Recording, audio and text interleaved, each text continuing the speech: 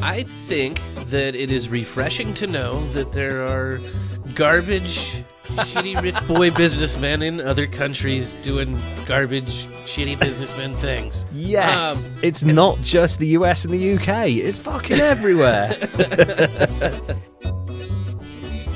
Yep, we are live. Hello, everybody, and welcome to episode... Oh, no! Are you hearing that as well? Hearing what? Yeah, that's me. No, never mind. Sorry. Screwed that up. Okay, the start of the stream, I didn't have one of the channels muted, so I could hear myself. That was really annoying. I'm very sorry about that, everybody. We'll get that right in editing. Anyway, hello, everyone, and welcome to episode 20 of History's Greatest Idiots, the podcast in which we look back through the annals of history, not the annals of history, and discover the biggest mistakes in human history and teach you lessons so that you never repeat those mistakes again. But who are we kidding? We're humans. We love making mistakes. Kind of how we learn, to be honest. Just like that, like me not muting my audio properly. Joining me as ever is my awesome co-host, Derek. Derek, how are you doing, buddy? I'm doing good. Been a nice week. Yeah, man. It's getting to that season where, you know, like it's nice. It's getting cooler. We don't really have, like, you guys have fall, right? So it's the whole season. No, I imagine actually in Arizona it's similar to the UK in that it's like you go from one season into another, unless it's like constantly burning hot hell down there. So we go from summer to darkness, basically. It's like the day and night cycle in a rainforest. Like you don't get a transition. You just go to screeching cold, cloud cover, freezing rain, dogs that don't want to go for a walk, all of that shit. Sounds that's amazing. Basically, I guess to someone who lives in Arizona the majority of the time, it probably is amazing. So yeah, how has the weather been over there? Is it kind of mad, or are you guys kind of cooling off a little bit? Oh, it's cooled off. It's been amazing. It went from a hot, horrible, burning season to just pretty decent season, which is what it does. Yeah, that's we've gone to cold already, so thankfully I now have new radiators in my house, and triple glazed windows are on their way, so I'm going to be snug as a bug in a rug soon. Yeah, it's upgrade all around my house. Anyway, away from the weather, because you know I'm British. We always talk about the weather. Derek, can you tell me? And I don't know anything. This is the first time I've gone into this completely blind. Can you tell me who your idiot this episode is? Please? I have a gentleman that I present to you today that led an extraordinarily normal and mostly uneventful life, save for two little things that he did that put him on my radar. Okay. I'm interested now. A German chemist by the name of Albert Niemann. All right. And it's not what you think.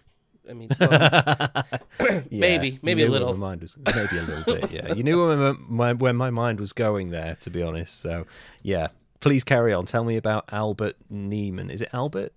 Yes, Albert Niemann. And he was born on May 20th, 1834 in Goslar, which is, It was in the Kingdom of Hanover at the time. Okay. He was the child of a school principal, and like I said before, lived a pretty much just standard life of children and people at the time.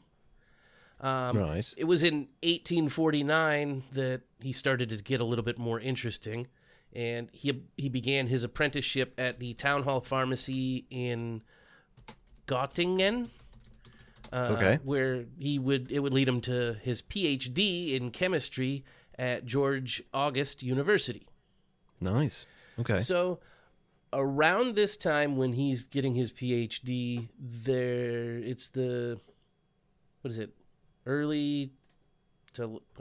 19th century European sometime era. Okay. And chemists at the time are really interested in the effects of the coca leaves that have been discovered in Latin America and brought back over. Okay. So in 1855, the chemist Frederick, I think, I don't know, published a paper on the research of the active alkaloid extract from the cocoa leaves called erythroxylene. Okay, right. Because, the alkaloids are all enes. Anyway, Yeah, the of course, discovery yes. the discovery led to Niemann's doctoral advisor, Friedrich Wöhler, to have some cocoa leaves imported to Germany through Karl von Scherzer, who was a member of the Austrian Novara expedition. Oh, okay, right, yeah. And that gave him access to the leaves to bring them back. So he gets those leaves, brings them back to Niemann, and they begin to analyze them. In 1859, Niemann isolates cocaine from the coca leaves and names it cocaine, or cocaine, because of the enes in the alkaloid. Of course. He extracted the primary alkaloid ingredient and named it, like I said. And then he wrote about them, saying that the colorless transparent prisms have an alkaline reaction and a bitter taste that promote the flow of saliva and leave a peculiar numbness following by a sense of cold when applied to the tongue.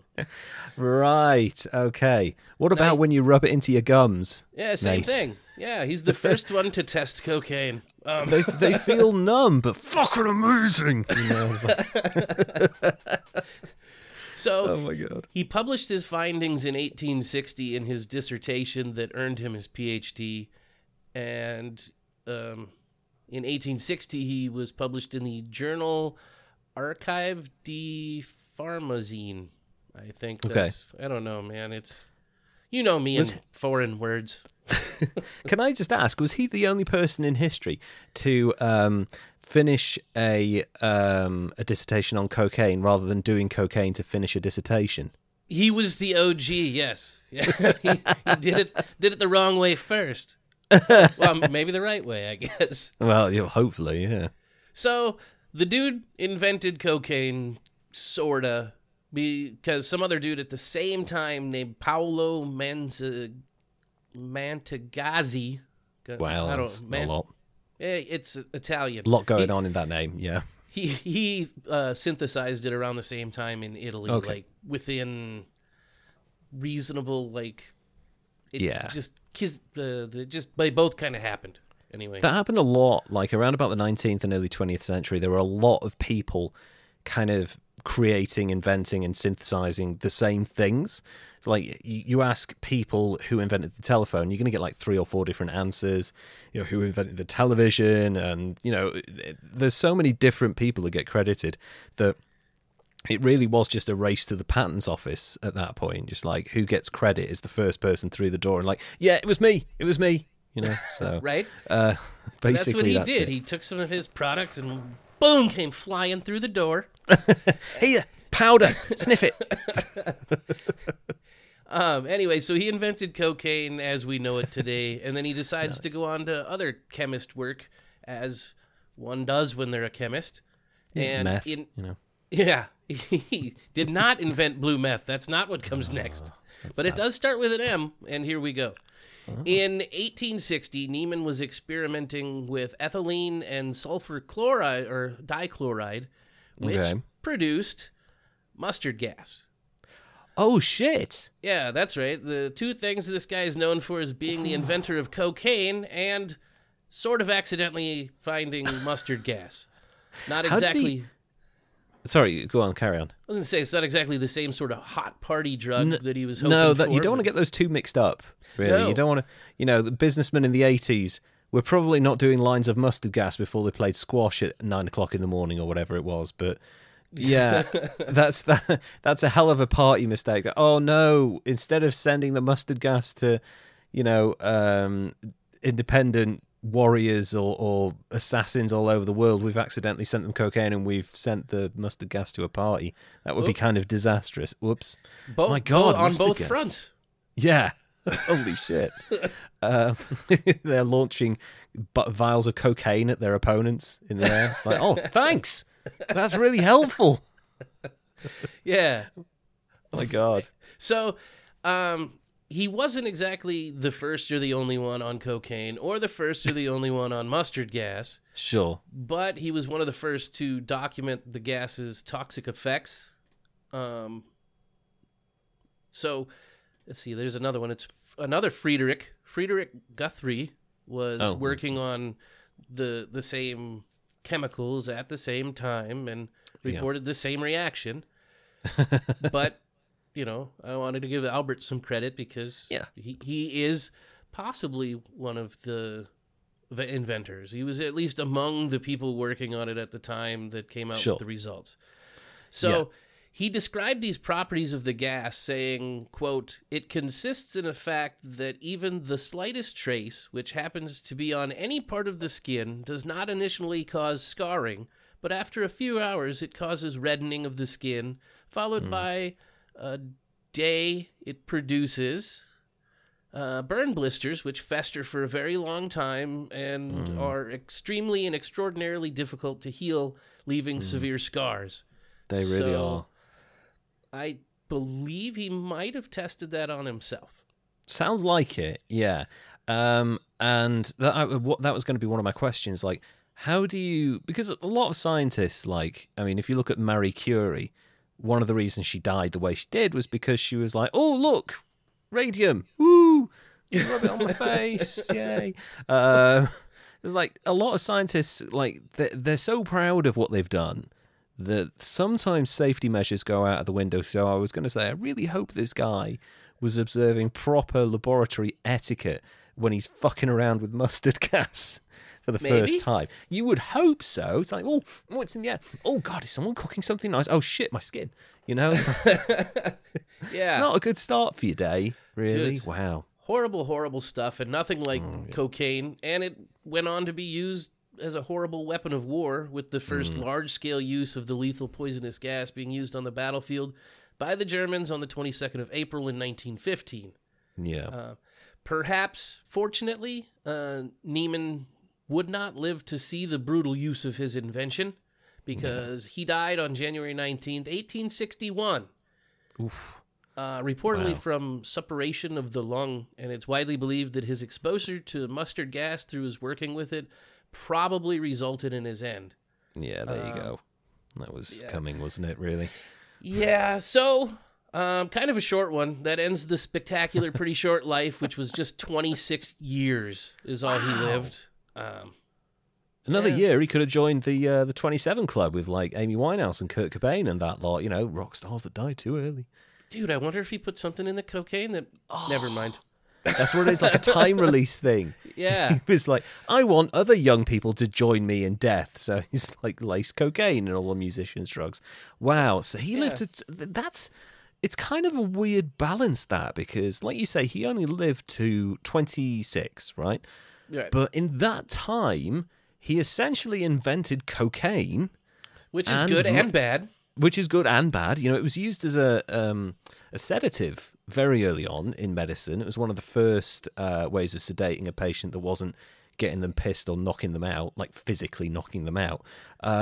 So there's that aspect of it. Obviously, we wouldn't have Coca-Cola without this man either, because that was a key ingredient in the early days of Coca-Cola. And it was an early local anesthetic, too, that led to different enes, like Novocaine type of thing. Yeah, Benzocaine. Morphine and stuff. Yeah, we're talking about an incredibly important medical thing, which unfortunately has seen far more use outside of the medical field than it has within it, and unfortunately has become something of a really dangerous drug. I mean, cocaine, people say, oh, people don't die from cocaine use. They do. There are plenty of people that die from cocaine use, and they certainly fuck up their lives.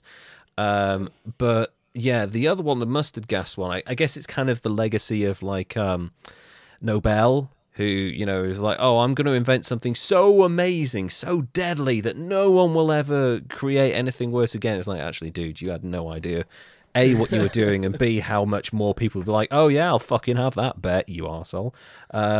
So, yeah, I can't... See, it's difficult because this isn't like a Thomas Midgley situation where he, like, knew the dangers of it and kind of carried on letting people use his world-ending poisons for decades so that he could make as much money as possible. That's the Thomas Midgley story. This guy was a scientist at his core, a chemist, and he invented two amazing things that he never really got a chance to fully see come to like proper use. So I can't give him a massive score. However, the dude invented mustard gas, which was the forerunner to nerve gas and all the other like chemical and biological weapons that we have to this very day. Although, you know, biological warfare goes back to the days when people were launching like disease-ridden people over castle walls and shit like that to try and, you know, infect towns and that. So I am going to say, for the fact that he was a very good scientist and died so young, he achieved so much in his life, so immediately that's like right up there, you know, 26, invented two incredibly important things, good or bad, but also the use that they've gone on to have. You kind of have to put him reasonably high for that because of the amount of deaths. So I'm going to say 80 for this guy. That's fair. Yeah. I feel like 80 is good because, you know, a hard worker, you know, a good scientist, he invented so many things in his short time at a time when it was, you know, lab experiments were incredibly dangerous things. Oh, yeah. There's no two ways about it. Like, if you were fucking around with chemicals in the 19th century, there was a fair chance you were going to die. So they didn't exactly have safety protocols, but no. Yeah. I don't he had an amazing 3 years. That's what I he had a great 3-year career and he invented that. Jesus. That's amazing. That is kind of amazing. So the fact that he did all that in 3 years, you kind of wish he'd lived longer. You know, because I feel like he would have been able to put himself to more good use as opposed to mustard gas use. He might have come up with like a adverse or an anecdote for the gas. Yeah, an antidote would have been, or like maybe he could have tested safety equipment that could have been used later down the line in wars and stuff. Obviously, we had gas masks as a result of this, but I certainly think that given more time, he would have probably gone on to be remembered as one of the greatest people in the field of chemistry because he could have done more amazing things, but unfortunately that didn't happen. So I'm happy to give the inventor of cocaine and mustard gas an 80 because of the damage he's done. Also, you know, just as a wrestling fan, Mr. Perfect Kurt Hennig died of acute cocaine intoxication at the age of 44. So I'm giving him a higher mark because of that, because we all love Kurt Hennig. He was awesome. So away from that. I think that's fair and it's awesome. It's kind of an amazing, you talk about the knock-on effects people have. And the way people misuse their inventions, because mustard gas could have been used for other things, but inevitably it's been used for bad. It's kind of like philosophers. They'll come up with a great idea and then, 50 years later someone will use it as a reason to go to war or some shit. You know? So, I feel like it could have been more positive had he been around for a bit longer. Certainly if he'd seen into the 20th century, he would have probably seen the advent of World War I coming, as a lot of people did at the turn of the century, and maybe could have done something to stop it from a chemical point of view. So perhaps. I mean, he was German though, so he would have been on the side of the ones that used it first. Yeah, that's a good point. Actually, he probably But let's not go into alternate history. But that's a definite possibility given who the Kaiser was. Really, and we know all about Kaiser Wilhelm, don't we? We covered him in another episode. We did. So that's the guy who invented cocaine and mustard gas. Now it's time to move on to my fella, and it is a man. Sorry out there, all you men who think that men should be you kind of raised up to certain levels. Unfortunately, if you dominate history, you're also going to make up the vast proportion of stupid people in it. So, my man this week is our first Indian idiot. Yes, let me tell you, subcontinent India. In subcontinent. Oh wait, hang on. Have we had the Indian subcontinent? Why? Because we had what's his name who pissed off Genghis Khan, didn't we? Oh yeah, no, he was over the other side of the mountains there. Oh, okay, that's fine. So, modern day India's first entry into history's greatest idiots. Let me introduce you to the life and times of Vijay Mallya, the Indian playboy fugitive. So, All right. yeah, I want to give credit. There are a few people I cribbed it. Well, a few sources I cribbed this off. StartupTalkie.com, who I'd never heard of until I did the research for this, and Wikipedia and stuff like that. I kind of got some of the information from those sources. So Vijay Mallya was born on the 18th of December 1955 in Bantwal, Mangalore, Karnataka, India, to an affluent business family as the son of former chairman of the United Breweries Group, Vital Mallya, and Lalithal Ramayaya, I think that is. I'm just going to call him Mallya. I know there's a lot of Indian names, but it's actually going to change a little bit because this guy is about as far away from kind of traditional Indian values as can humanly be. Mallya spent his school and college days in Kolkata. He was a student of the La Martinera Calcutta School, where he was appointed house captain of Hastings House in his final year, following which he went on to be admitted to St. Xavier's College in Calcutta, where he graduated with an honours in the Bachelor of Commerce degree in 1976. There is a strong stench of privilege hanging around this dude from the outset. A little bit. It seems like he's wealthy, got good education in a place where it's not so common. Yeah, certainly. Like, obviously, with India being like a former part of the British colonial empire, the English like to take their private school education with them wherever they go, and saying that I'm house captain of Hastings House, that's about as fucking posh English as it can get, to be honest with you, other than saying, I went to Eton. That's pretty fucking posh right there. He interned in his family's businesses during his college days, which, he was probably getting money for that as well. Post-graduation, however, Mallya flew to the United States and started his career as an intern in the American part of Hoechster AG. Now, I don't know if I've pronounced that correctly. They're a huge company, Hoechst, and then like capital A and G are a separate thing. I think it's like a Dutch... huge Dutch company. I'm not sure, but yeah, anyway, they're big. Okay. Though Mallya was born to humble parents, because they came from nothing. This is a real like Donald Trump senior situation. Okay. This is it's like Donald Trump's dad, right. Whatever his name was. He really did come from kind of nothing. And built his way up, and then his son was like, can I have a $7 million loan so that I can start my business career? Like, yes, son, try not to go bankrupt 4 times. Whoops, didn't work. So he was born to humble parents. He never decided to settle for a quiet life, kind of like his dad. His dad was he was a traditional, successful businessman in that he didn't like to be part of the limelight. He wanted to get on with the business of actually running the thing and like having a decent kind of home life, working a lot, but trying to build things up gradually over time. His son was not that guy. His son was kind of like the son of every rich person, particularly around the time of the 60s and the 70s when stuff started to change in societies around the world. He had access to money and an education and a business that he could just walk into. So this guy was not humble from the very beginning.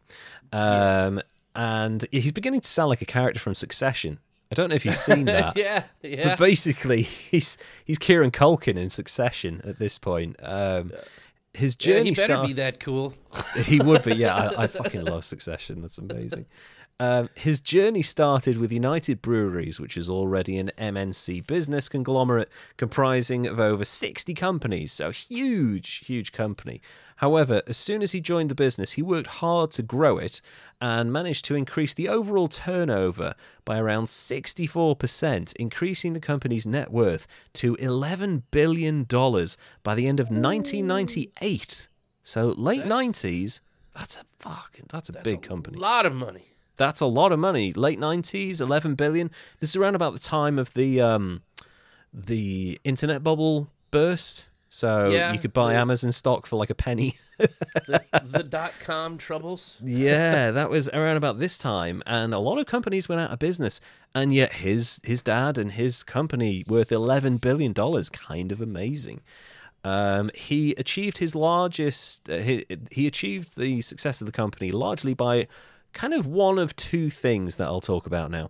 He created a series of adverts for Kingfisher beer, which is a now world-famous brand, largely because of the success of the adverts.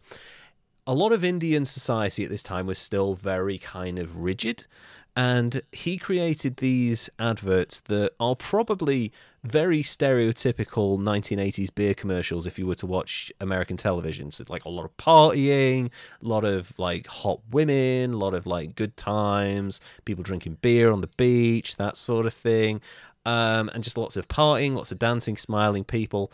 And that was what Kingfisher did. They started doing these adverts where people were having parties in various locations, having a great time, smiling. And adverts like that were not standard back in 1998, apparently. So Well, he did. Seems like with their coming from a caste system and Yeah, a that very sort of rigid stuff. caste system as well. So to be able to show people, look, you can have a good time, you can break the shackles of whatever it is that's holding you back, drink this beer. That was a key to success. And of course, it didn't hurt that he put himself in the adverts. Like every fucking advert, there he is, front and center, drinking his own beer. So Yeah. he's kind of like Richard Branson if Richard Branson owned beer and was like, hey, come to my house, let's all party, yay. So that guy. he's that guy. He's that fucking guy. I'm going to be in my own commercials. Can you act? No, but I'm paying you, so shut the fuck up. The adverts themselves were kind of, the parties were low level, but he'd garnered a reputation by this point in his private life, although it wasn't really that fucking private, as a Gatsby-like party hound. Like, they were lavish to extreme levels, and it's hard to tie down what is real about some of the descriptions of these parties because he kept them private, but he would like invite the press to take pictures of people who were attending but then shut them outside so they couldn't see what was going on. There are stories of drugs, prostitutes, kind of, you know, the usual like high-end parties that you would get where there would be naked women with food on them and, you know, just a lot of craziness. But like also like he would redecorate the places that were going to have parties, not to like theme them, but he'd just completely redecorate them, spend thousands upon thousands of dollars just redoing the entire room and stuff. Damn. He did this so much that his behavior earned him the nickname the King of Good Times, which is a kick-ass nickname. That's a fucking great nickname right there. It was an appropriate moniker, as you know, he was already living the lifestyle of a king. He himself was making millions of dollars a year just from his day job, and in fairness, he deserved it. He'd increased the revenue of the company by 64%. That's a lot of money. So he was just like, you know what, screw it, I'm gonna have fun. And the nickname, the King of Good Times, eventually became the tagline of Kingfisher beer itself. So that's brilliant right there. That's really smart. He's tying himself to the brand, which normally any advertising person worth their salt will be like, don't fucking do that, because the second you make a mistake, the brand damages itself.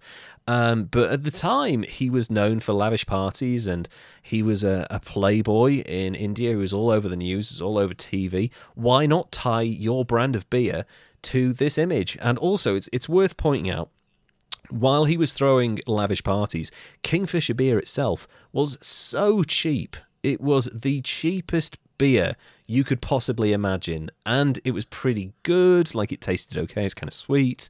And the adverts were everywhere. So the combination of the low price plus the hugely popular advertising meant that Kingfisher managed a 50% market share of the Indian beer market. I'll say that again. 50% of Indian beer drinkers, a nation with over 1 billion people in its population, drank his beer. That's insane. Those are good numbers. That's amazing. So you got cheap beer, you've got a really popular advert, you've got a famous person who is attached to the brand who you don't have to pay anything to be part of the brand because he's already earning millions anyway. And you've cornered the market where, like, a vast majority of people will have a beer at some point in their lives. I know obviously alcohol is not always kind of straightforward in some parts of India, but to have 50% of the market, that's amazing. So it's like he's the original influencer. Yeah, essentially, yeah. He was a modern-day influencer in the making, certainly before social media was even a thing. This guy was doing massive things in terms of marketing himself and his brand. And as a result of that, the parent company of Kingfisher is worth $11 billion, almost entirely based on the success of this one beer. I mean, there were other investments they made that we'll get into in the time in the next few segments, but that was the success. 50% market share of beer in a country that is as big as India. It's like the dream for any businessman. Over the years, he managed to diversify and acquired Berger Paints, Best and Compton in 1988, Mangalore Chemicals and Fertilizers in 1990, the Asian Age newspaper and the publisher of film magazines Cineblitz, a Bollywood magazine, in 2001.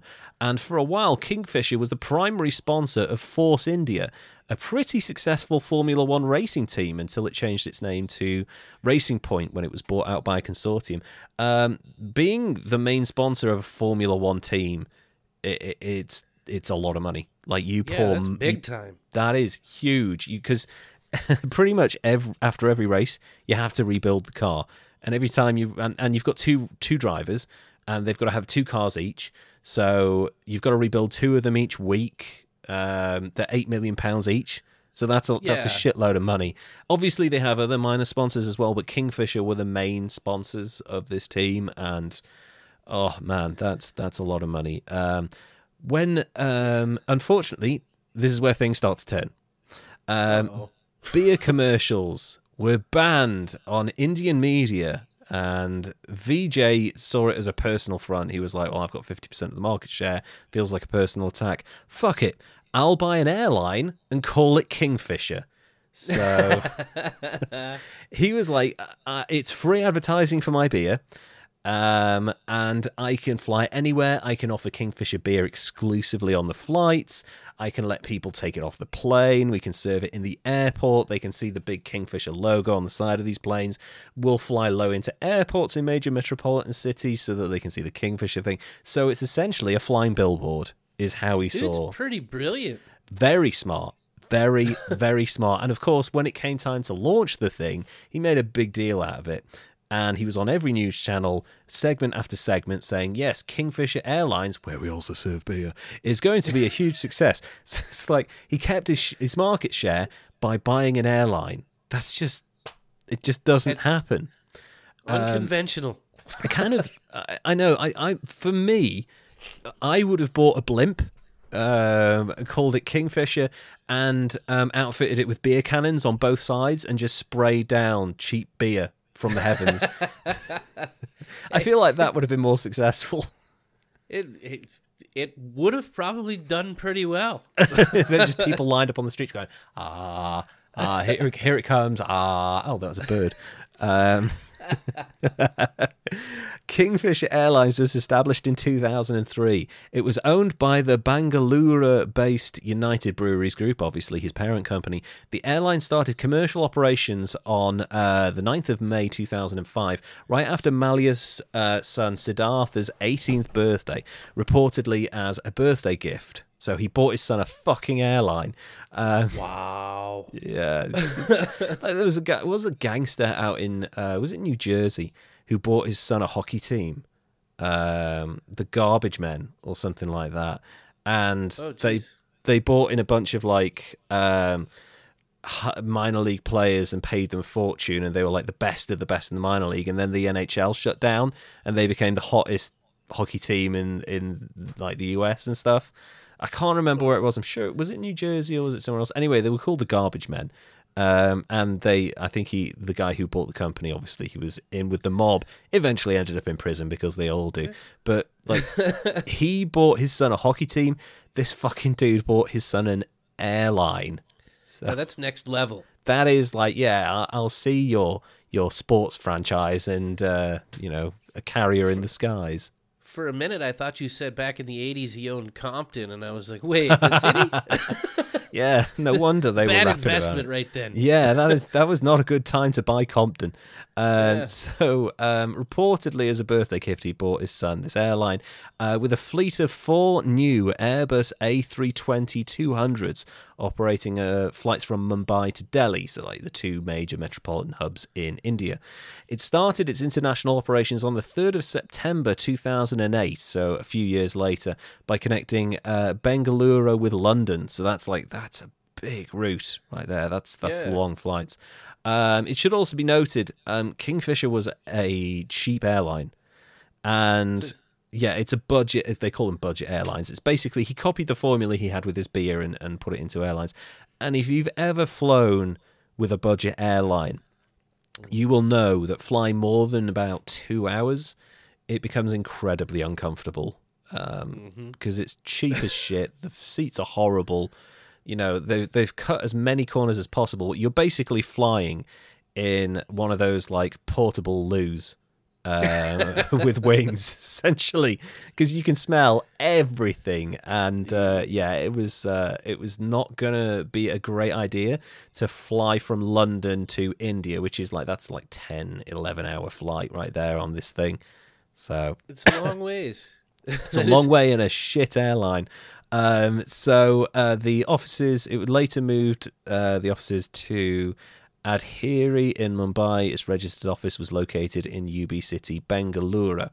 In November 2005, during the World Economic Forums, the airline's CEO, Vijay Mallya, announced the airline's intention to launch an IPO to raise $200 million for the airline's expansion and possible takeovers. So he's selling this as like, oh yeah, we're aiming for the sky. We're gonna buy everyone out, and we're gonna all we need is we'll just raise $200 million, and you can all have places on the board and blah blah blah.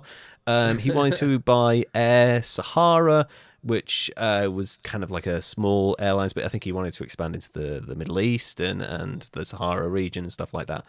Unfortunately, it later transpired that the airlines were already heavily in debt, and going each year they made massive losses. That's why, it was essentially he attempted a Ponzi scheme, only using his airline to raise the money. He's like, we're going to expand, but actually he just needed to pay off his debts. So that's not... okay. So when your investors find that out, they ain't going to be happy. It seems like running a low-cost airline is a bit harder than running a low-cost beer, because people can't really get addicted to sitting in shit seats and smelling people's lingering farts for hours at a time. That's why you should have gone with the blimp idea. That you Exactly. If you'd just gotten my blimp idea, my man, you'd still be in business now and you wouldn't be on the run. We'll get to that in a second. In November 2011, the airline started to report its losses. The acquisition of loss-making Bangalore-based Air Deccan in 2007 made matters worse. It was believed that Vijay Mallya and his team failed to follow due diligence with the airline, and they just bought it the fuck. They were like, just give us another airline, it'll do. Courtesy of NM Rothschild Consultants, who brokered the deal. So this Rothschild company basically fucked them over. So seems about right. Yeah, conspiracy theorists, have your way with that one. I tell you what. What's that? It seems pretty standard for kind of these slimy, slippery, middle generation rich guy businessmen like Vijay and perhaps a Kushner feller, where they make really shit investments that should be a good idea that end up losing them money, and then they got to go be scuzzy to try to cover their debts. So I guess that's a... It seems to be, it definitely is a trend. I think it's called George Bush syndrome. I think it's called Arbusto, where you just drill holes in the desert and nothing comes up. Oh, that would suck. Yeah, that's basically what he did. And guess whose money he borrowed while he was doing that? The Bin Laden family. Yeah, he had connections. It seems to be that the sons of successful, kind of hardworking sometimes very quiet and private businessmen like the Trumps, like the Bushes, like Vijay Mallya and Jared Kushner, as you're saying, they don't make very good businessmen, and they make very poor decisions because they're just sort of like, they're about the deal. They're not about doing the work before the deal comes in. So they won't do research. They won't look into it. They won't hire the right people. They'll just be like, you just go and buy it. You know, when you're already in debt, you're just buying more bad debt. So he blamed the brokerage for that, but really it was the fact that he just wanted to buy stuff that was his undoing. After an initial change of name to Simply Fly Deccan, followed by Kingfisher Red, and a promotion as the domestic budget Kingfisher airline failed to stem losses, and Kingfisher suffered a loss of 10 billion rupees, which sounds like a lot, but it's actually 130 million US dollars. But that was every year for 3 consecutive years. Ooh, so that's gonna hurt. That's like that's crazy loss central right there. That's like Twitter losses right there. Its low-cost carrier Kingfisher Red shut on 2011, and in 2012, employees who weren't getting salaries from the parent company went on strike. Meanwhile, while they were striking for months of unpaid salaries, Vijay Mallya was still throwing those ridiculous, lavish, elaborate parties. The kind of parties that would have made Rick James go, "Oh, fucking hell, rein it in. Just like calm down a bit. What are you doing? There's people that need paying." Yeah, so I kind of... Yeah, that's a dick move. It is a massive dick move, isn't it? And, like, he didn't change... Like, look, I understand rich people throw their money around. It's what they do. But, you do it quietly if you're in a situation like that. You don't keep on inviting the press and, damage your brand even more because people are... In one news article, you've got, like, thousands of people on the streets demanding that you pay them their wage, and then the next article's you throwing a massive party for all your mates in, like, a mansion. It's bad optics, I guess you could say. It doesn't play well. It doesn't play well with your average person that happens to walk around carrying a weapon. In a disclosure statement to the Bombay Stock Exchange, the BSE, he explained, this is a whole thing.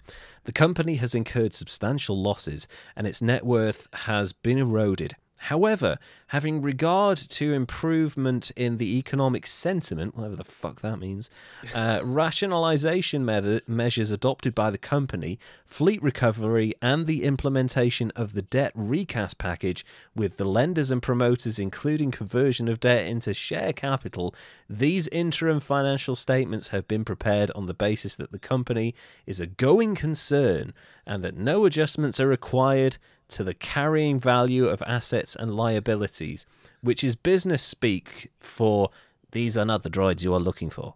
Yeah, I was going to say, that translates to we have no idea what the fuck we're doing. We're making shit up as we go. We may have made a bad decision and lost a bunch of money. Yeah.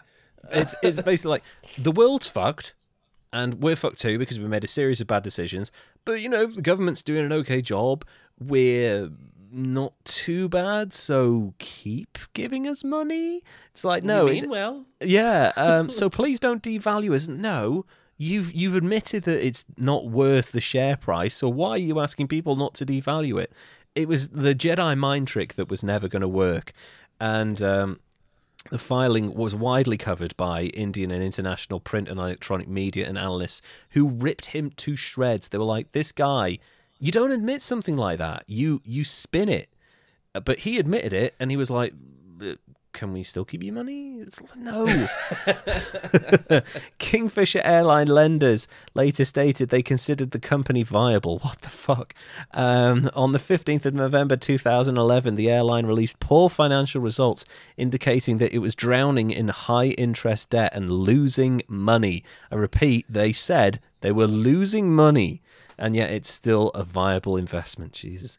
Mallya I don't know how that works. I want to get so rich that I can just lose money year after year and still throw parties.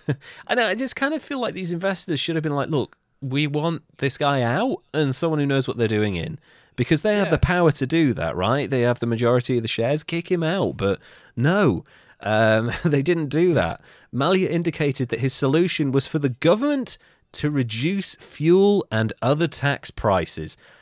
Good fucking luck with that, mate. You're trying to take on the government now. That's not going to work.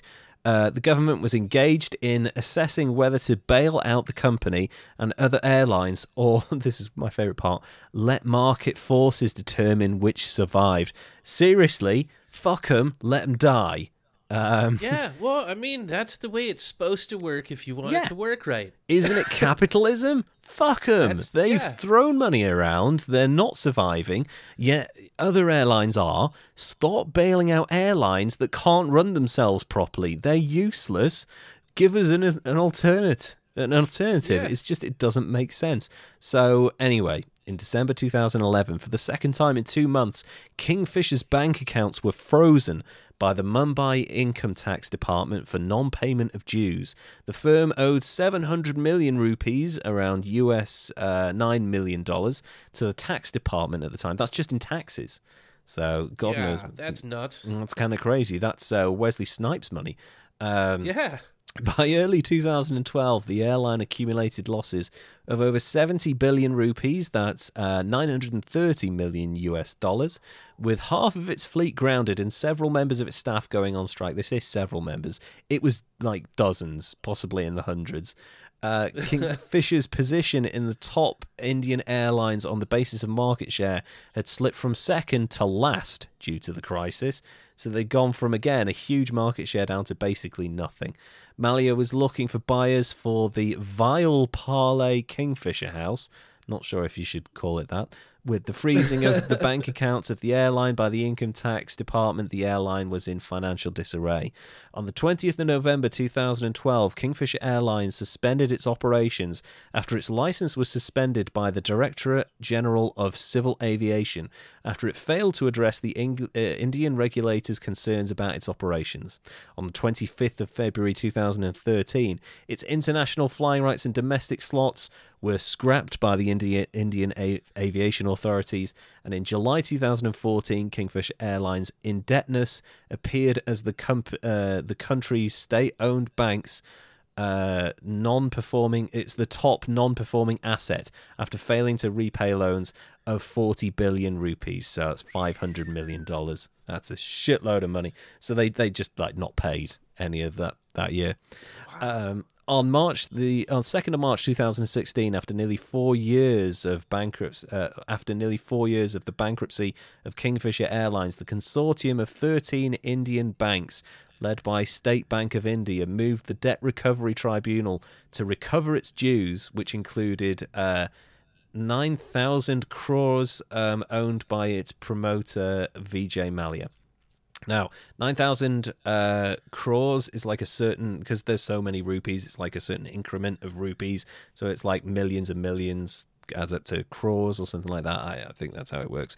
Anyway, it wasn't just the airlines. Vijay Mallya now owed money. However, here it comes. And I need to take a drink for this because I need my throat to be thoroughly lubricated for this next part. Yeah, you don't want it all scratchy and painful. Oh, That's yeah. not good. However, by the time the Debt Recovery Tribunal went in to find Vijay Mallya to recover the debts by seizing assets, Mallya had fled the country for the UK, despite the court proceedings by Indian banks initiated against him. 2 years later, the British courts ordered extradition of Mallya after a prolonged legal battle, and Mallya could be brought back to India if his appeal against the court order is not turned down. I'm going to get to those proceedings in a second, but it's like he saw the writing on the wall and he fucking fled. He ran for the hills and he got the hell out of there. It's a tactic that works. There are plenty of people who have fled because they, like usually war criminals though, right? You don't normally see businessmen fleeing debts. It's usually people who are like threatened by a government because they're too powerful or threatened because they're political opposition. It's not a guy who's just really bad at his job fleeing. Yeah. But this guy was high profile and it was very recent. So let's get to the financial irregularities. On the 18th of November 2017, Mallya was arrested by the UK Metropolitan Police Extradition Unit on behalf of the Indian authorities in relation to accusations of fraud and was released on bail pending further consideration of the case. On the 9th of May 2017, the Supreme Court of India found Mallya guilty of contempt of court and summoned him to appear on the 10th of July. When he failed to appear, the Supreme Court said the contempt case would only proceed further if he was produced before the court. Interpol sent out a warrant for his arrest. Uh-oh. My man, you're fucked. Mallya dismissed this. This is so good. Mallya dismissed the proceedings against him, calling the situation, "It's a witch hunt." No, this is the exact opposite of a witch hunt. This is, yeah. I have done absolutely nothing wrong. In fact, I am glad that this is finally before a UK court, and an impartial court at that, so we can wait and see how it plays out. Newsflash, didn't play out so well for him. Didn't go well. In the meantime, he's not allowed to leave Britain. They seize his passport, but he has said that there is no hardship for him. He said there's nothing to miss for him about India since his immediate family has all moved to England or the United States. I'm not sure if dissing your home country when they're trying to extradite you is really going to help things that much. Might make him have a little more motivation. Might make him greet you at the airport with weapons, to be honest. Could be a thing. Yeah, it's like, I'm in London. I've got Harrods on my doorstep. What more do I need? No, you don't fucking do that to your own country. On October the 20th, sorry, have I got to that point? Yeah, October the 3rd, 2017, Mallya was arrested as part of money laundering case in London and was bailed and released. This is an international money laundering thing now. An appeal to extradite him from Britain was filed on charges of bank fraud, estimated at 90 billion rupees. That's 1.2 billion US dollars. Yeah, he's really in the shit now. The final hearing on extradition will be held at the let's see, Westminster's. Oh, this is an old one. Would have been held at Westminster's Magistrate Court on the 31st of July. Mallya is on bail. His current arrest on an extradition warrant in April 2017. Mallya is fighting an extradition case in the UK. He was ordered to pay £200,000 to Indian banks by the United Kingdom High Court. I'm assuming that's an interest payment. Because just a little something to keep him tided over for a minute. Yeah, just keep him quiet, dude. This is getting annoying now.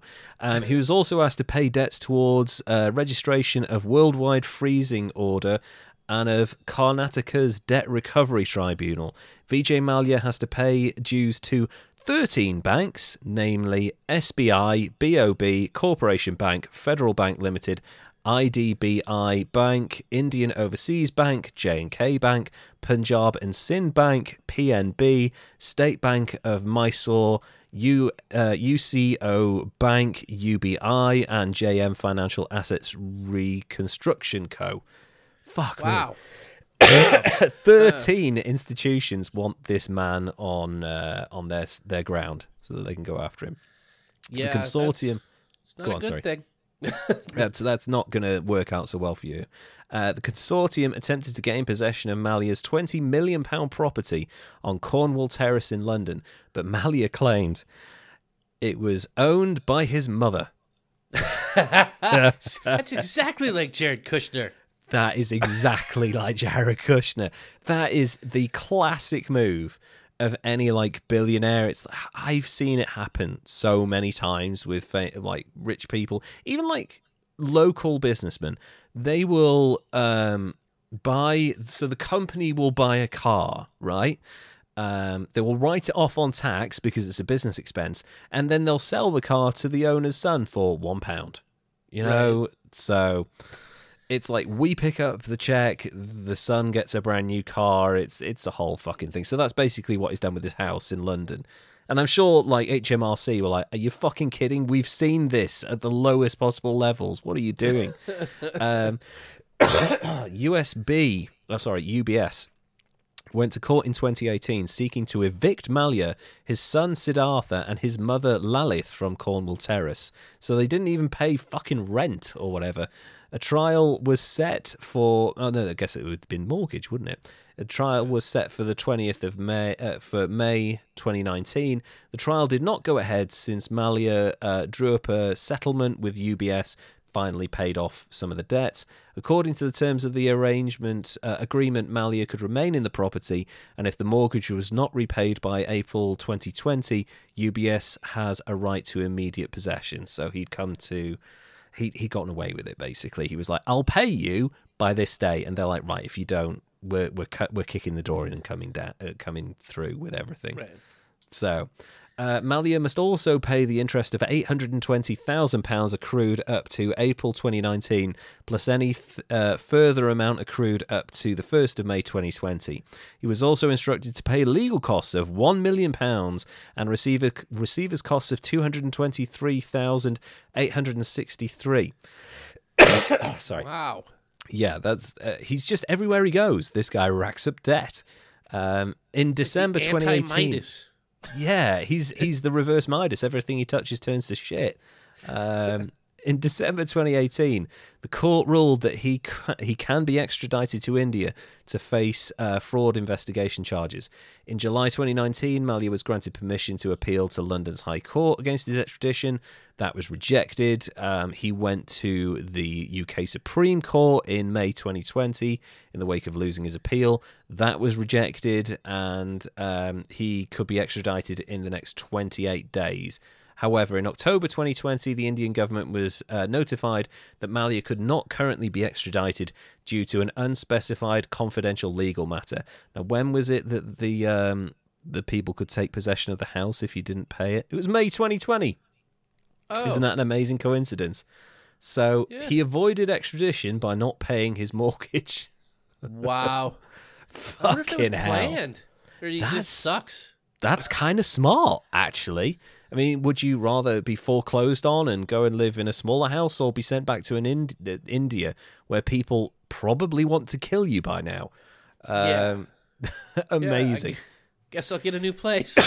Yeah, just like move somewhere else. And Mallya was named. This is where it gets. This is the kind of the cherry on top. I don't know if Mallya's been extradited yet. I think those things take ages. Like, that could take up to 2-3 years to get this guy out of the country.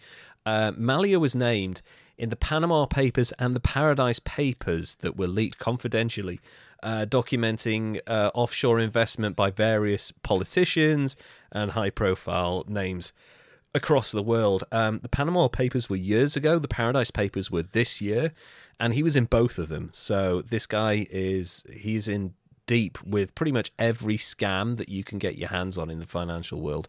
And I want to end this with a quote from his son, who was also part of the eviction notice. His son, who is also an author, called Siddhartha Mallya, said recently, "My surname was never a burden, but when I was growing up in the UK, I was sheltered from all this negativity that comes with the name. But even today, when I'm doing my first book, you still read articles with headlines like, Vijay Mallya's son wrote a book, so I think the burden stays where it is. I wonder at what level people will stop referring to me as Vijay Mallya's son and give me respect for something that I have done for myself." So, no. Never. The son of a wealthy thief who's no doubt used his father's name and power to get where he is today. Here is the tiniest cup of sympathy, young man. Yeah. I get that it's tough when you are attached by your name to something like this, but you lived in the most lavish wealth while other people were not getting paid, including like employees. Your dad bought you a fucking airline for your 18th birthday. I don't think you now get to say, why can't people judge me on my book about mental health? Like, you've written a book about your mental health, and the majority of it was caused by the issues related to your father. So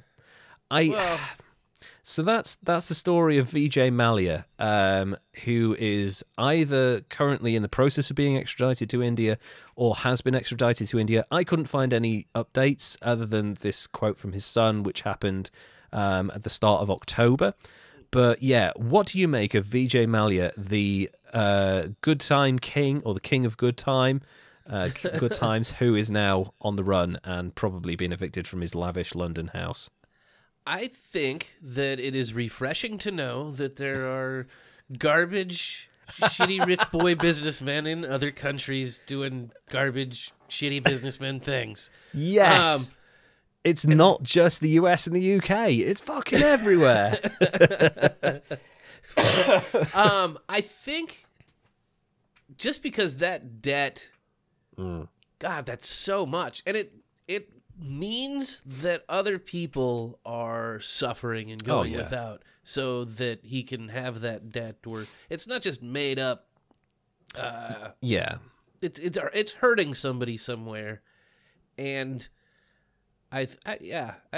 he's crippled portions of India's economy, and there were people who were his employees were driven into destitution because he didn't pay them minimum wage. He didn't pay them at all. So that's really scummy. And then you're throwing these parties and inviting the press. I don't know if he's doing it deliberately because he's a psychopath, like a lot of high-level businessmen are, or if he's just so lacking in self-awareness that he doesn't see why those two things together would be a problem. Yeah, he's not seeing the causation there. And I think because of that, and not knowing which way, I'll take it down a little bit, but I'm going to go all the way with a 94 on him, because that's a lot of money and a lot of hunger and a lot of sad stuff in a place where it's tough already, man. Shit, yeah. And thank you. That's a really good score. Vijay Mallya getting really high up there in our chart, which I really need to compile one day by looking at the scores. Vijay Mallya, yeah, it's just in a sense, okay, so he hasn't killed anyone or anything like that, but he had a way of making money, and it worked once, right? So he was a one-trick pony that hit the big time, and he did. But a successful businessman is either able to consistently make money over a long period of time, like Warren Buffett or Bill Gates or, any of these big-name businessmen you care to think of, or they are so good at coming up with great ideas, they do them time and time again, like a Steve Jobs. So you think of a great idea, you get people around you who can implement it, and then you move on to your next great idea. That's what Steve Jobs did. This guy had one good idea. I'm going to make cheap beer for India. I'm going to completely grab the market. I'm going to put myself front and center, and we're going to make the brand part of my identity. That was a brilliant idea, and congratulations, Vijay Mallya. But that's pretty much it as far as good ideas go for him. The rest of his ideas seem to be, I'm going to rack up the kind of debt that most third world nations would be embarrassed by. Right. And now he knows what's going to happen. He's going to be put in some really horrible Indian prison for the rest of his life, and he's never going to see freedom ever again. Well, it really depends on how much money he has left, because he's been declared bankrupt, right? So it's not like let's think. So what's his name? Colombian drug lord. What's his name? How am I drawing a blank on him? Yeah, the guy from Narcos. The cocaine guy. Yeah, the cocaine guy. Yeah. Yeah, he was Pablo Escobar. Escobar. Thank you so much. Escobar was so wealthy that when they eventually caught him, he'd already built his own prison that he could go and live in while he was serving his prison sentence, and he carried on his drug dealings from inside his own custom-built prison. Very smart move, in fairness. But yeah, but the reason he could do that was because he surreptitiously stashed away millions of dollars buried like literally in the ground around Colombia. So I don't know if Vijay Mallya has been digging lots of holes around Kolkata and Bangalore, but if anybody stumbles across like literally billions of rupees, just take it. because it's probably his. So if he does go to prison, I think he'll end up like Bernie Madoff. Because like Bernie Madoff had a shitload of money, and the guy ended up in regular club fed. You know, he was not in like some minimum security, thing. It was Didn't like go to quite rehab. or rehab or something like that, or house arrest. He went to prison. And actually, in fairness to Bernie Madoff, the first thing he did when he got there was he bought up the entire prison supply of ramen noodles and sold them at twice they would have cost normally to everyone else. Dick. What an arsehole. So he became the ramen king in prison. So that's Vijay Mallya, who is no doubt looking at decades in prison for, ending multiple people's financial security, crippling 13 banks, and owing $1.2 billion, which is just fucking mad, really. So yeah. Well, that was a good story, man. I know. I enjoyed it because you see, the thing is, I've been meaning to cover one person in particular for weeks and weeks, and I keep on finding more interesting people in the interim. I'm like, I can hang on to him. I can keep him in my back pocket. When I read this story, I was like, I've got to do this guy. He's throwing lavish, crazy, unbelievably wealthy parties for his best friends, and people are suffering. This guy is a classic arsehole idiot. And again, this probably wouldn't have been a problem if he'd been surrounded by people who were better at making decisions than he was, but it seems like he was surrounded by yes men who just implemented his crazy schemes as it went. Yeah. So, Well, shoot. My guy, I think, was a way to prove that even brilliant people can do dumb shit. Yeah. And I think this guy's more of a just an idiot. Just an arsehole. Yeah. He's just a rich arsehole who conned people out of their money. Like you said, your guy was somewhat noble because he went in to do good, and he did, because cocaine had very important uses in the field of sedation and things like that. But ultimately he created things that have been misused over time. Not probably what he set out to do. He wasn't like some mad scientist going, I'm going to rule the world, and like created stuff to do that. He just happened to create stuff that's gone on to be used for some quite terrible things. Vijay Mallya set out to get as much money as possible, and when he realized he couldn't do that, he did it in an illegal way and did it in as dodgy a way as possible, and then fled the country. So, and then he's like, I have done nothing wrong. Why the fuck are you in London if you've done nothing wrong? Your son's nice disowning you. So, Jesus. I like the darkness. Yeah. That's just, it's so crazy. So that was the story of Vijay Mallya. And what was your guy's name again? Albert Neiman? It's Albert like Neiman Neiman. Marcus is how it's spelled. And Okay. I actually ran across him because I was watching Bill Nye Saves the World, and he was one of the mad scientists. And I was like, dude, there was an inventor that made Coke? Cool. Yeah. It wasn't just like two people in the forest with some cocoa leaves going, wonder what happens if we grind this up. What's going to happen then? It's like, snort it now. Yeah, that's kind of mad. So I guess that's kind of a good story, really, and the good can be used for bad, ultimately, probably after your death. But that's our show for this episode. I had a lot of fun doing this. I had a lot of fun researching Vijay Mallya, because it's one of those things where you can see it coming. Like when you hear about the airline going out of business, you're like, okay, this is the tip of the fucking iceberg, and then it snowballs from there.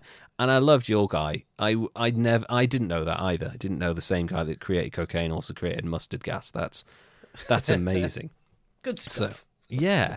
So thank you to everybody for listening. I would also like to point out that we do, as you can see if you're watching the video podcast, we have a new Patreon. So if you go to patreon.com/History's Greatest Idiots, you can support us with a number of tiers from £3, which is $4.50, all the way up to £100, which is $167, something like that. So yeah. If you hang around at any of the levels for more than 3 months, you get a free gift. Go and give us a support because Lord knows the sponsors aren't rolling in thanks to some issues with our host. But please go to patreon.com/History's Greatest Idiots. And if you ever find yourself in a line of work where you aim to do good but ultimately invent two terrible things, maybe try and carry on and be safer around them so you don't die at the age of 26. And if you are making a shitload of money from beer and the company or a product, and that the advertising of that product then gets banned by your government, don't try and do the same thing with a much more expensive franchise. It just ends in disaster. So, thank you everybody so much for listening. Derek, would you like to say goodbye? Bye, everybody. Thank you so much, everybody, for listening. And we will see you again in a couple of weeks. Take care now. Bye.